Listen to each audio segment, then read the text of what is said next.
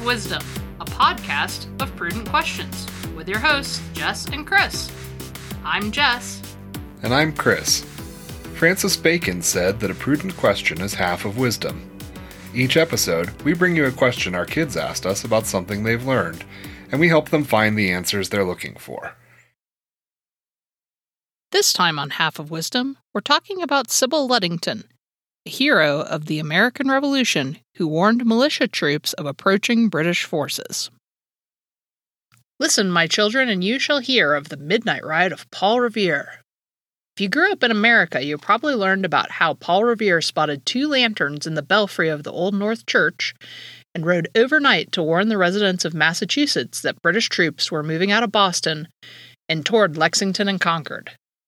Revere was a real American hero, although his reputation owes a lot to Henry Wadsworth Longfellow's poetic retelling of the story. Less well known to the general public is William Dawes, who rode with Paul Revere.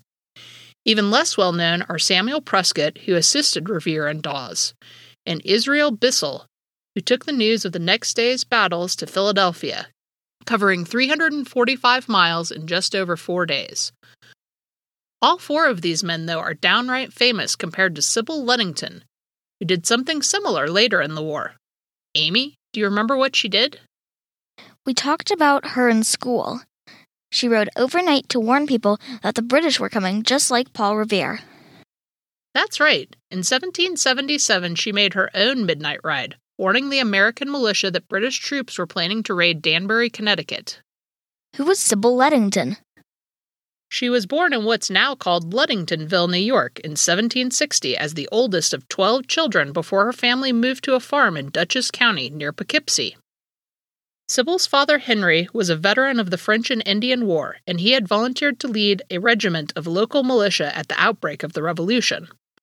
Early in the war, Sybil saved her father's life. A group of loyalists tried to capture Henry at his home. Sybil lit candles through the whole house and got her brothers and sisters to march in front of the windows like soldiers. The Loyalists, tricked into thinking the house was under military guard, gave up on their attempt to capture Henry Ludington. But the more interesting story is Sybil's midnight ride. It's important to remember that the American militia in the Revolutionary War wasn't a professional army. When the soldiers left their homes to fight, they didn't expect to be gone for very long at any one time. In a farming area like the one where Henry Ludington drew his troops from, the militia would periodically disband so that the men could return home to take care of important things. In April 1777, Ludington's regiment had broken up and returned to their farms for planting season, so they weren't very well prepared to fight a battle when a rider arrived at the Ludington home to inform Henry that the British were about to raid Danbury, Connecticut, where the American army had a supply depot. Henry realized the troops needed to gather quickly if they were to have any chance of repelling the British raid, and gathering the men meant that someone would have to ride from farm to farm, knocking on doors and calling them out. Having ridden at an all-out gallop for the 40 miles from Danbury, the rider who brought Henry the message couldn't go any further.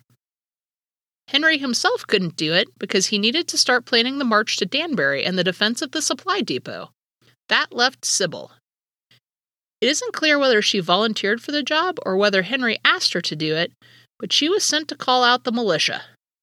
She left at 9 in the evening, not returning until dawn, exhausted and soaked from the rain. During the 9 hours she was gone, Sybil rode her horse Star to the farms of the members of her father's regiment, banging on shutters and shouting, "The British are burning Danbury!"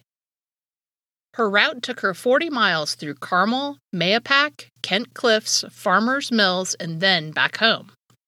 After being summoned by Sybil, the militia assembled and marched on Danbury. They arrived too late to save the city or the supply depot, but, together with other troops from Connecticut, they were able to force the British Army all the way back to Long Island Sound, where they sailed back to New York. For the rest of the war, the British never again tried to invade western Connecticut. The story goes that George Washington personally thanked Sybil for her heroic actions. Today, some historians question whether many of the details of Sybil's story are true, especially the part about General Washington thanking her in person. But there is no question that she actually did ride out to alert the militia before the march to Danbury. We know she did because her father discussed the ride in his memoirs. So what happened to Sybil after the war? She married Edward Ogden in 1784 when she was 23 years old. She had a son named Henry, and then her husband died in 1799. In the early 1800s, Sybil ran a tavern in the Catskills, and her son became a lawyer. She sold the tavern for profit around 1811 and moved with Henry and his family to Unadilla, New York. Sybil's son Henry died in 1837, and Sybil applied for a Revolutionary War widow's pension, but it was denied because she couldn't provide enough proof that she and Edward had been married. Sybil herself died in February 1839 at the age of 77. The U.S. Postal Service honored Sybil Ludington with a postage stamp in 1975, and there are several historical markers and a statue in New York honoring her and her midnight ride. That's it for Half of Wisdom this time. We'd like to thank Shane Ivers at SilvermanSound.com for letting us use his song Driftmaster in our intro and outro. Check back soon for another prudent question and answer.